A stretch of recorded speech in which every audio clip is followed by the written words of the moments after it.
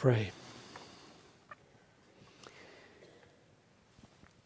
There are two kinds of teaching, Father. The one that I can do with my mouth and the one that I can do with my heart. And the one that you can do. And that's the one we're desperate for.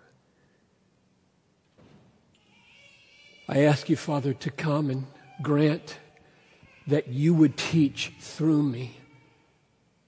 Because if you don't become our teacher, nobody will be drawn to Christ. No Christian will be drawn closer to Christ, and no unbeliever will be drawn to Christ if they only hear my teaching. So come, we ask in Jesus' name. Amen. Whenever we begin to focus in on the particular work of God to overcome the rebellion of particular people and draw particular people to the Son, we desperately need to keep in view. We must never, ever forget God's global purposes, God's universal offer to save anyone who believes. For example, John 2:19, "Behold the Lamb of God who takes away the sin of the world." John 3:16, "For God so loved the world that He gave His only begotten Son, that whoever believes in Him would not perish but have eternal life." John 4:42, "We know that this is indeed the Savior of the world." John 6:33, "The bread of God is the one that comes down from heaven and gives life to the world." So every time we begin to focus in on God's particular work, God's doing something specific for a specific person to get them to the Son, we must never ever neglect this larger scope. It's all over the Gospel of John. God is not parochial. Jesus is not a tribal deity. Christianity is a global faith, cuts across all races, all ethnicities, all socioeconomic levels, all educational levels. It's global. It's universal. Let's just bullet this so that you feel the force of this. Whoever believes in Him will have eternal life. 3:15. Whoever believes in Him shall not perish. 3:16. Whoever believes in Him is not condemned. 3:18. Whoever believes in the Son has eternal life. 3:36. Whoever hears my word and believes has eternal life. 5:24. Whoever believes me shall never thirst. 6:35. Whoever comes to me I will never cast out. 6:37. Whoever believes has eternal life. 6:47. Whoever feeds on this bread will never die but live forever. 6:58. Whoever believes in me, out of his heart will flow rivers of living water. 7:38. Whoever believes in me will not remain in darkness. Christians should lavishly offer the gospel to everybody, everywhere, all the time, and say, whoever wills can have it. Whoever believes will be saved. Whoever comes may eat. Whoever is thirsty, let him drink. We should be the most lavishly offering people. We should be filling Minneapolis and St. Paul with the doctrines of Christ. Just like in Acts 5:28, they were taken to jail because you've filled Jerusalem with your teaching. It's amen. May we go to jail for such a thing. You've just filled this city with your teaching. You just talking. Everybody's talking about this. Wouldn't that be wonderful? We should be the most lavish offerers of free grace on the planet. That is what we must never forget when we begin to take up a text like John 6:44, which talks about a very particular work of God. The work by which you were saved.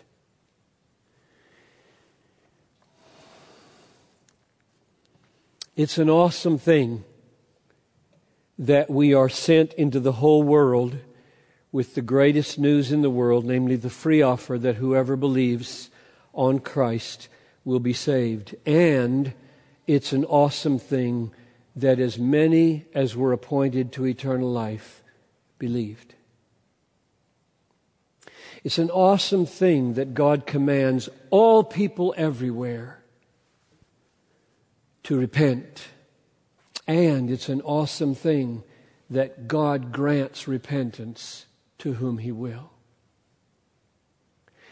It's an awesome thing that God desires all people to be saved and to come to the knowledge of the truth. And it's an awesome thing that He decisively draws particular people to the truth. So that was our focus last time, John 6:44, if you want to look at it. No one can come to me unless the Father who sent me draws him, and I will raise him up on the last day. And I gave 5 reasons last time for why that does not mean, and He draws everybody partway and then decisively leaves the final decisive impulse to be created by you. That's not what it means.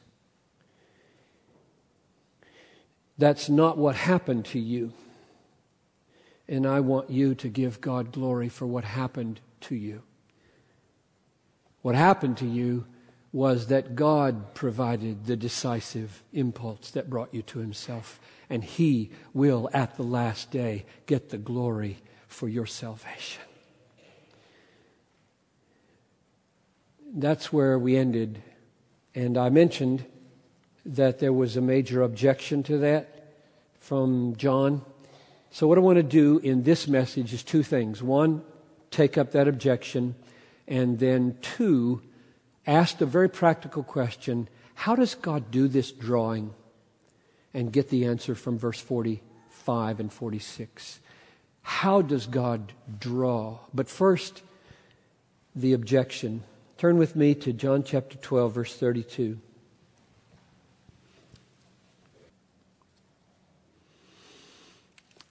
John 12:32. Now is the judgment of this world. Now will the ruler of this world be cast out. And I, when I am lifted up, this is Jesus talking, from the earth, will draw all people to myself. Draw all people to myself. He said this to show by what kind of death He was going to die. Now the word draw here in 32 is exactly the same word as draw in 6:44. In 6:44, Jesus said, no one can come to me unless the Father who sent me draws him. And in John 12:32, Jesus says, I will draw all people to myself. Same word. So John 6:44 teaches, I argued last time, that the Father draws people triumphantly to the Son. And all that He draws come, because the drawing is decisive. It's sovereign. And John 12:32 teaches that Jesus draws all to Himself, and all don't come. Now, how do those fit together? There are at least 2 ways to go about fitting them together. One is to say that what the word draw really means is less than decisive drawing, and that God does it to everybody. He gives them a boost out of their depravity. He gives them a start. Everybody on the planet gets this kind of grace, a beckoning, a wooing, an inviting, and an initial liberating boost toward faith, and then waits to see if individuals will maximize that boost and finish it. And therefore, there's no contradiction. If that's what it means in 644, and that's what it means in 1232, then 1232 can be He calls everybody or draws everybody, and clearly everybody doesn't come because the drawing isn't decisive. And you have to go back and reject my interpretation from last week. And all those 5 reasons weren't sufficient. That's one way to go about it, and it's a very, very common way. I would say the most common way in the world, because very few evangelicals grow up, I don't think, taking John 6:44 as seriously as I tried to last week. Here's another way to solve the apparent tension between the two. Namely, the all here means all the sheep, all my sheep, all the children of God, all those who are of God, all those who are of the truth. So let me try to defend that possibility. First, the word all is just all. There's no word people with it in the original. It's just all. Masculine, all. And so literally it's, when I'm lifted up, I will draw all to myself. And the question is, all what? Now we can go to several contexts and see this all defined pretty clearly. The closest one, and very interesting one, is in the immediately preceding chapter. So go with me to 1150 to 52. John 11, verses 50 to 52. You may remember this text. It's Caiaphas, the high priest, and he is speaking under the influence of God and speaking more truly than he knows, John says. He doesn't like Jesus at all, and he's speaking amazingly true things about him here. So let's read verses 50 to 52, and you be thinking now, okay, when Jesus is lifted up on the cross to do a saving work by his death, who are the all that he draws to himself? Is it absolutely everybody, or is it a decisive calling of certain group? That's what you should ask about this text.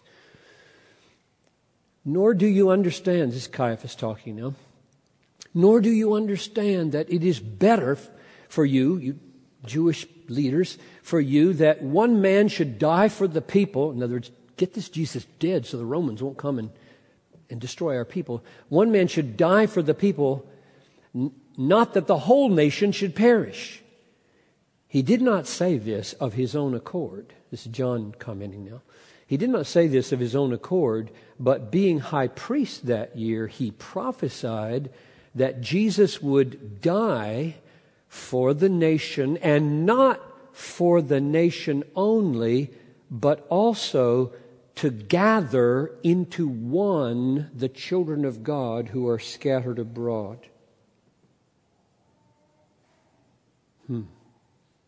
So why did he die? Yes, for Jews, but don't lock Jesus into a tribal deity here.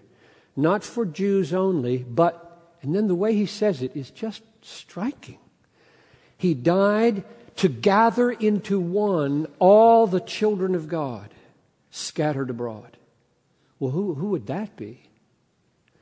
That's the people that God has chosen for adoption. Ephesians 1, 4, and 5. They're scattered all over the place. They're the people that Jesus was referring to in Acts 18:10 when he came to Paul in the middle of the night. He said, "Don't be afraid, Paul, but keep on preaching because I have many people in this city." What do you mean by that? I I got children of God here. I've got sheep here. I've got elect here. You open your mouth and preach, the sheep hear my voice, and they come.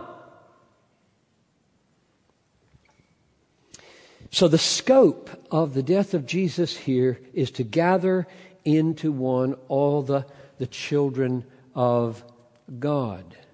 Now, if that's a fair parallel with 12:32, then you go back and you read, when I am lifted up from the earth, I will draw all the children of God to myself. It's at least as textually warranted as all people. In fact, I don't think there's any textual warrant in the Gospel of John for drawing every human being to the Lord like 644 is talking. Or you could say, I will draw all my sheep. Because Jesus says in 10:27 or 10:15, I lay down my life for the sheep. 10:27, my sheep hear my voice. I know them and they follow me. So when I'm lifted up, my sheep hear my voice, they know me, they come. And I lay down my life for the sheep. Or you could say, all who are of the truth. John 18:37, everyone who is of the truth listens to my voice. Or you could say, all who are of God. John 8:47, whoever is of God hears the words of God when they're called. Or you could say, I will draw all that the Father gives me. John 6:37, all that the Father gives me will come to me.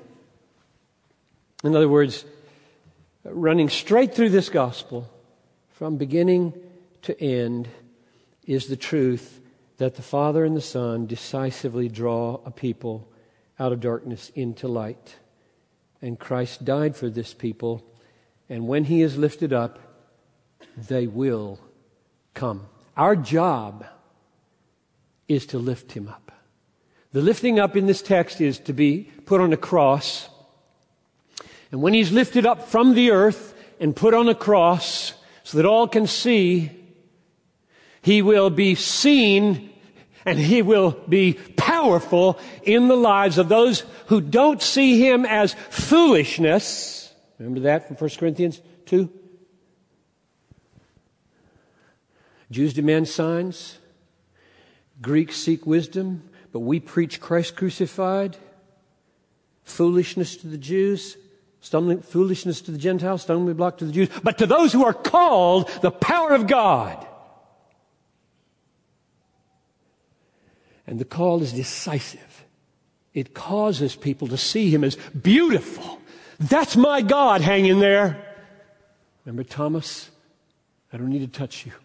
My Lord and my God. God did that for Thomas.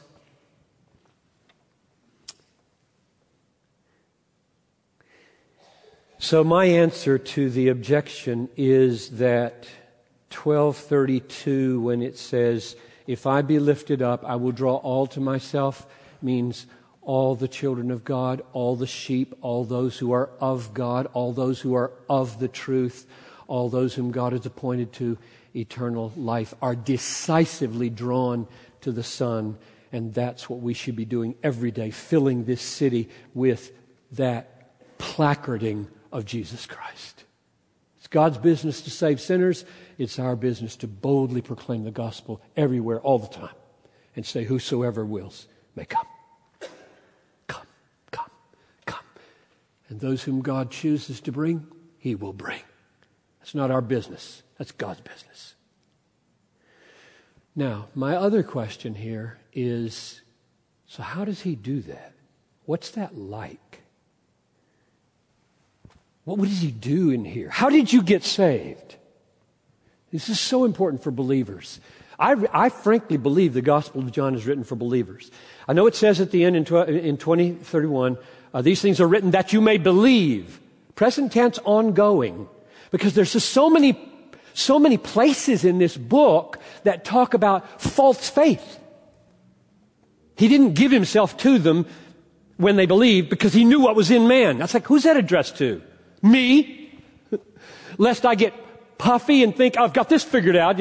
I'm in, instead of saying, oh God, protect me. Oh God, keep me. Draw me daily to you. It's you who keeps. It's you who saved. It's you who keeps. So I hope all you believers are asking the question, okay, I want to know myself here. I want to know what happened to me. When I was 6, I don't even remember it, right? Or 14, or 24, or 60. I want to know what happened to me. I have a teeny little idea of how I got saved. I've been given categories, and half of them are wrong. I just want to know what God did for me, and that's what the rest of this sermon is about. And unbelievers in the crowd, super glad you're here, and I hope that as I speak, God will awaken and do what I'm describing right now.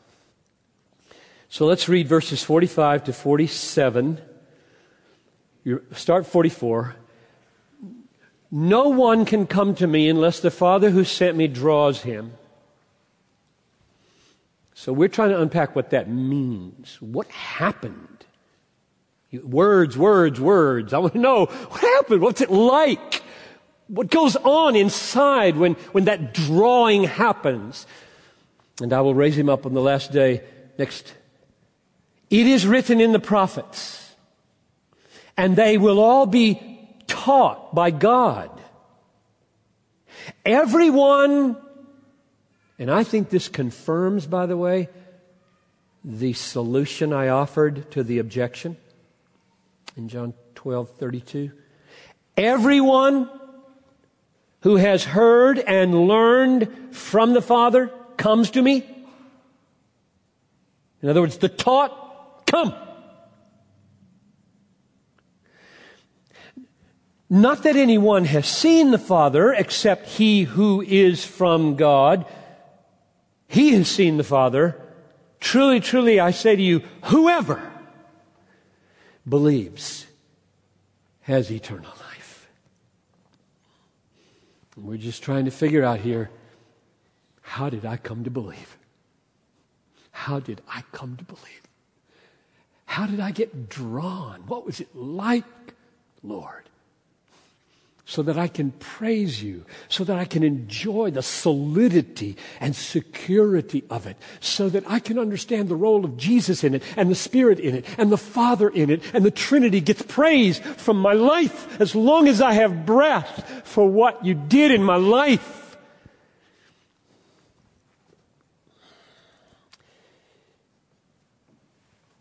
John's answer to the question how the Father draws is by saying, God teaches them. God teaches them. No one comes to me unless the Father draws him. It is written and they will all be taught of God. See the connection? No one can come to me unless the Father draws him. It's written. They'll all be taught. And all the taught are drawn.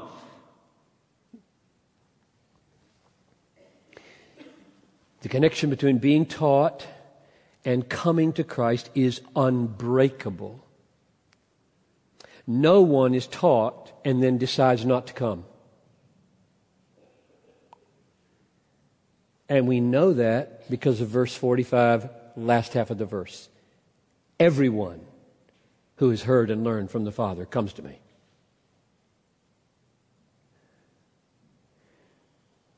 All of them come.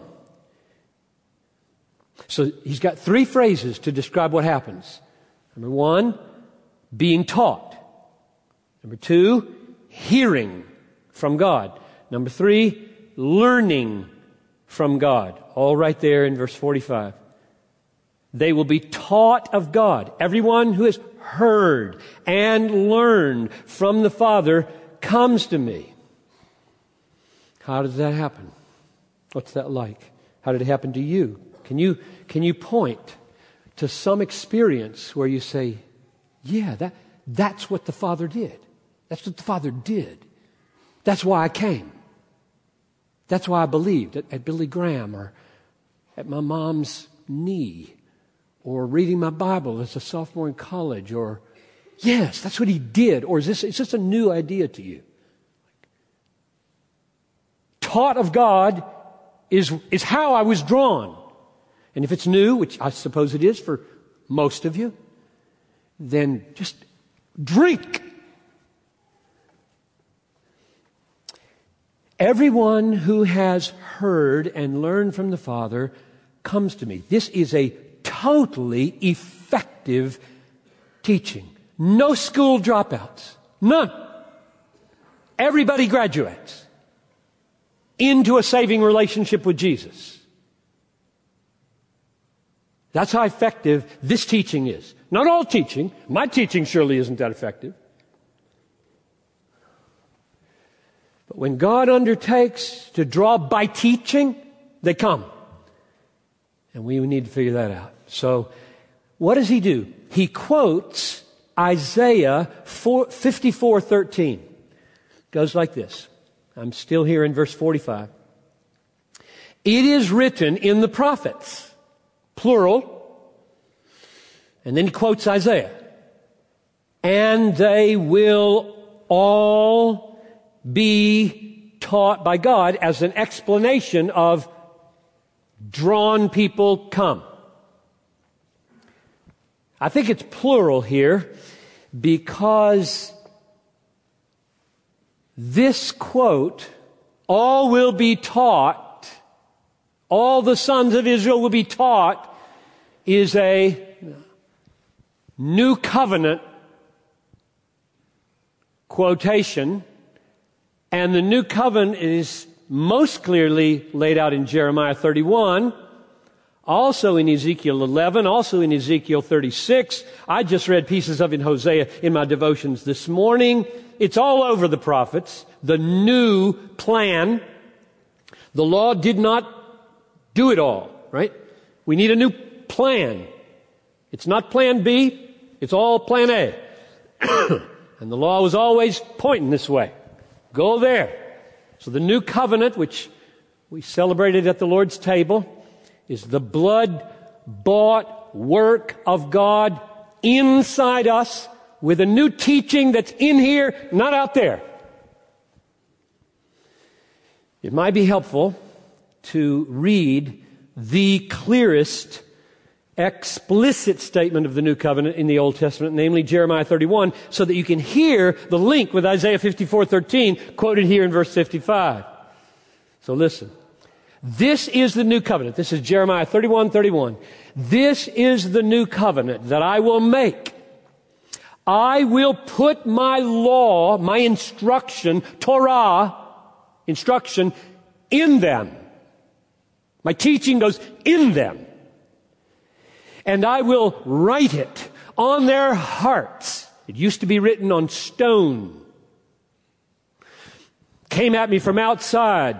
Had very little effect on me except to make me mad or guilty or shamed or rebellious. No longer shall each one teach his neighbor and each one his brother, saying, know the Lord, for they will all know me. All of them. This is the all of verse 45. All of them will know me, from the least to the greatest. So, how does God teach rebel, blind, dead people, not the least interested in Jesus Christ, in such a way that they come? First thing he does is send the Son of God into the world. And oh, were there time to unpack how Jesus is the God-taught one and the teaching of God par excellence. Embodying everything God has to say. He is the last decisive teaching word of God. So there he is. Of course, we're looking at him and hating him, killing him. So that's the start. That's the start of the teaching. There it is. The whole curriculum, there it is, standing in front of you. That's step one. And then, God the Father, through the Spirit, moves on hearts. And what does he do? It says he teaches them. Well, Jeremiah He writes the Torah, the instruction, the teaching on their heart. The whole thing is about Jesus. We saw that a few weeks ago. And as they begin to have an internalization of external revelation, it's starting to click.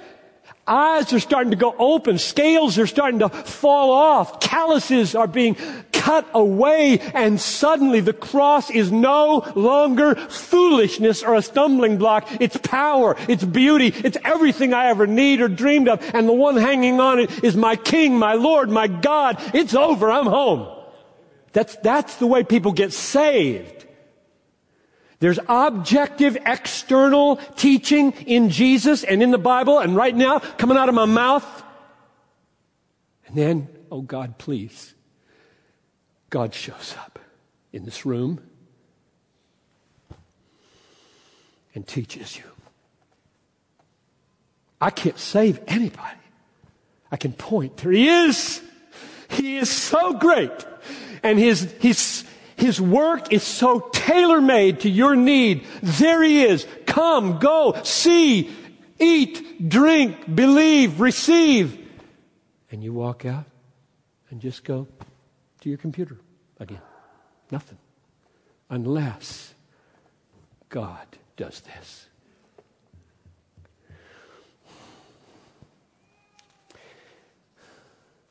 Let's be a little more specific. How does he do it? I want to bore in a little further. I want to see, you got any more to say, Jesus, about that subjective part? I get it that the Bible's out there, John's preaching is out there, Jesus mainly is out there, and in here, I'm not feeling it. I'm not seeing it. I'm not desiring to come. What do you need to do? Go with me to chapter 7, verse 16.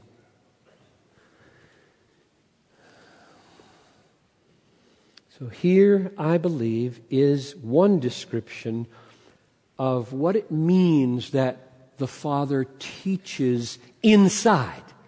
This is so different from me teaching right now, okay? The inside teaching is different. What is it? Is it a voice? No, it's not a voice. God is not going to whisper to you new information besides what's in this book.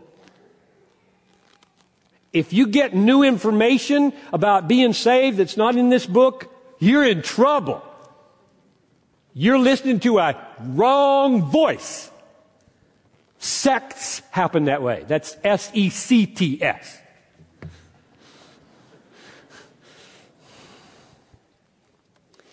Let's read this. This is so dynamite. I saw this in college and it just shook me up really profoundly. I was such a heady guy. Still am, I suppose. But man, oh man, I got heart help from this. So Jesus, this is John 7:16. So Jesus answered them, my teaching is not mine, but his who sent me. If anyone's will is to do God's will, he will know whether the teaching is from God or whether I'm speaking on my own authority. That's astonishing. If your will is bad, there are things you can't know. If your heart is insubordinate, there are things your head can't comprehend. You see that? If anyone's will is compliant, supple, moving, in sync with God's will, if you got a will that's melted, broken from its rebellion, not stiffening your neck anymore, but saying, whatever you say, Almighty God, I'm not trying to be God anymore. I'm done with being God, my will, however this happens, I'm bringing into line with the divine will because it's history for me if I stay in rebellion. When that happens, this says, he whose will is to do God's will, he will know. Isn't that an amazing relationship between willing and knowing? That's what blew me away as a junior at Wheaton. I said, oh, God. Study is not the key. Humility is the key. Submission is the key. Yieldedness is the key. In philosophy, math. I mean, you can probably be a good mathematician and be rebellious, but you won't see to the bottom of math where it came from or where it's going. It's pretty revolutionary for your head to be humbled and know it's getting nowhere fast without your heart. So I think a key answer to the question, how do you do this, Father? How do you enable me to see? How do you teach me that Jesus is my God? Jesus is true. What Jesus is, He is from you. He is you. How do you teach me that? And this text says, your will has got to become compliant, humble, broken, meek, underneath. It's got to go down and just give up, and you'll see. So I assume that's what He does for me. I think that's the main work of the Holy Spirit in our day in getting people saved. When I preach here, I probably make people bristle. They just stiffen their neck and want to get out of here. That's what would happen if I'm just left to me. Because I can't do that to the will. And if I did it, it'd just be me. It wouldn't be divine. It wouldn't be spiritual. But if my lifting up Christ, if my trying to bore into the ways of God could be taken by the Holy Spirit and in mysterious ways, break a will, humble a will, sweeten a will, make gentle a will. Unless you turn to become like children, you cannot enter the kingdom of heaven. And it doesn't mean rebellious children. We think about children, oh, they're so rebellious, especially 2 years old or 4 years old, fearsome fours. No. Children are just right there with mommy and daddy. They love to be hugged. They're not trying to put on a show. They just want to play with mommy and daddy. Give you one or two other examples and we'll close. Do you remember when Peter or Jesus said to the disciples, who do men say that I am? Remember that, Matthew 16? Who do men say that I am?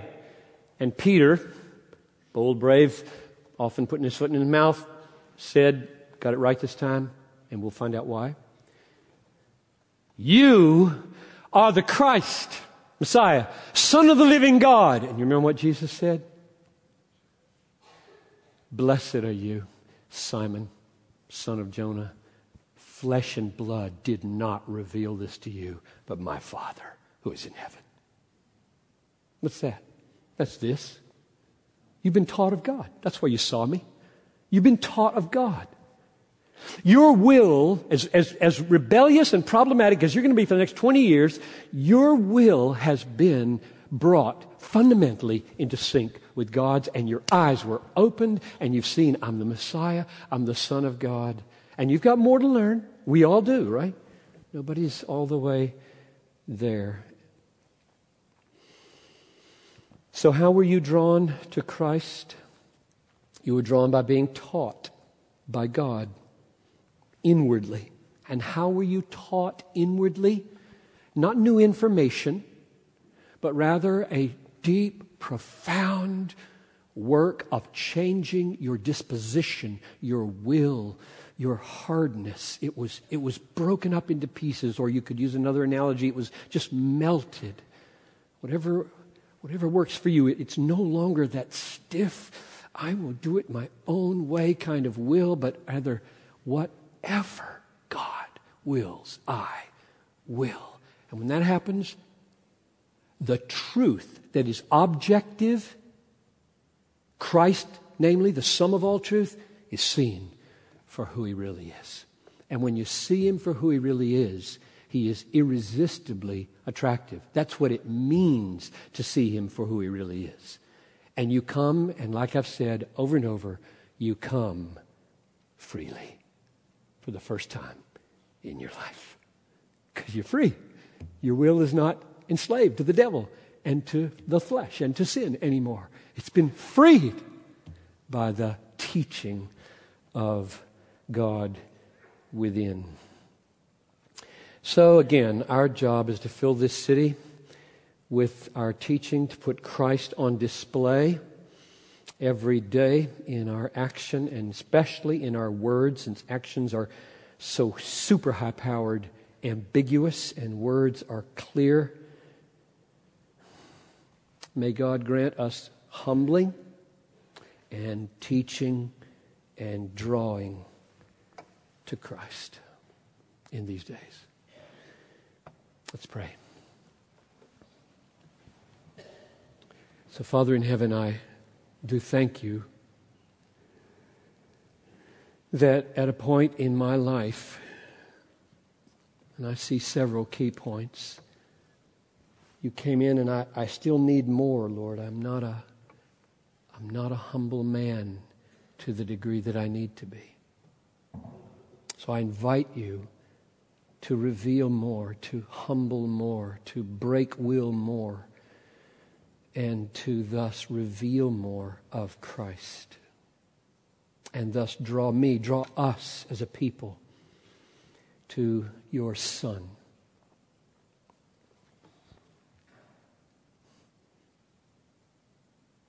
I pray this in Jesus' name. Amen.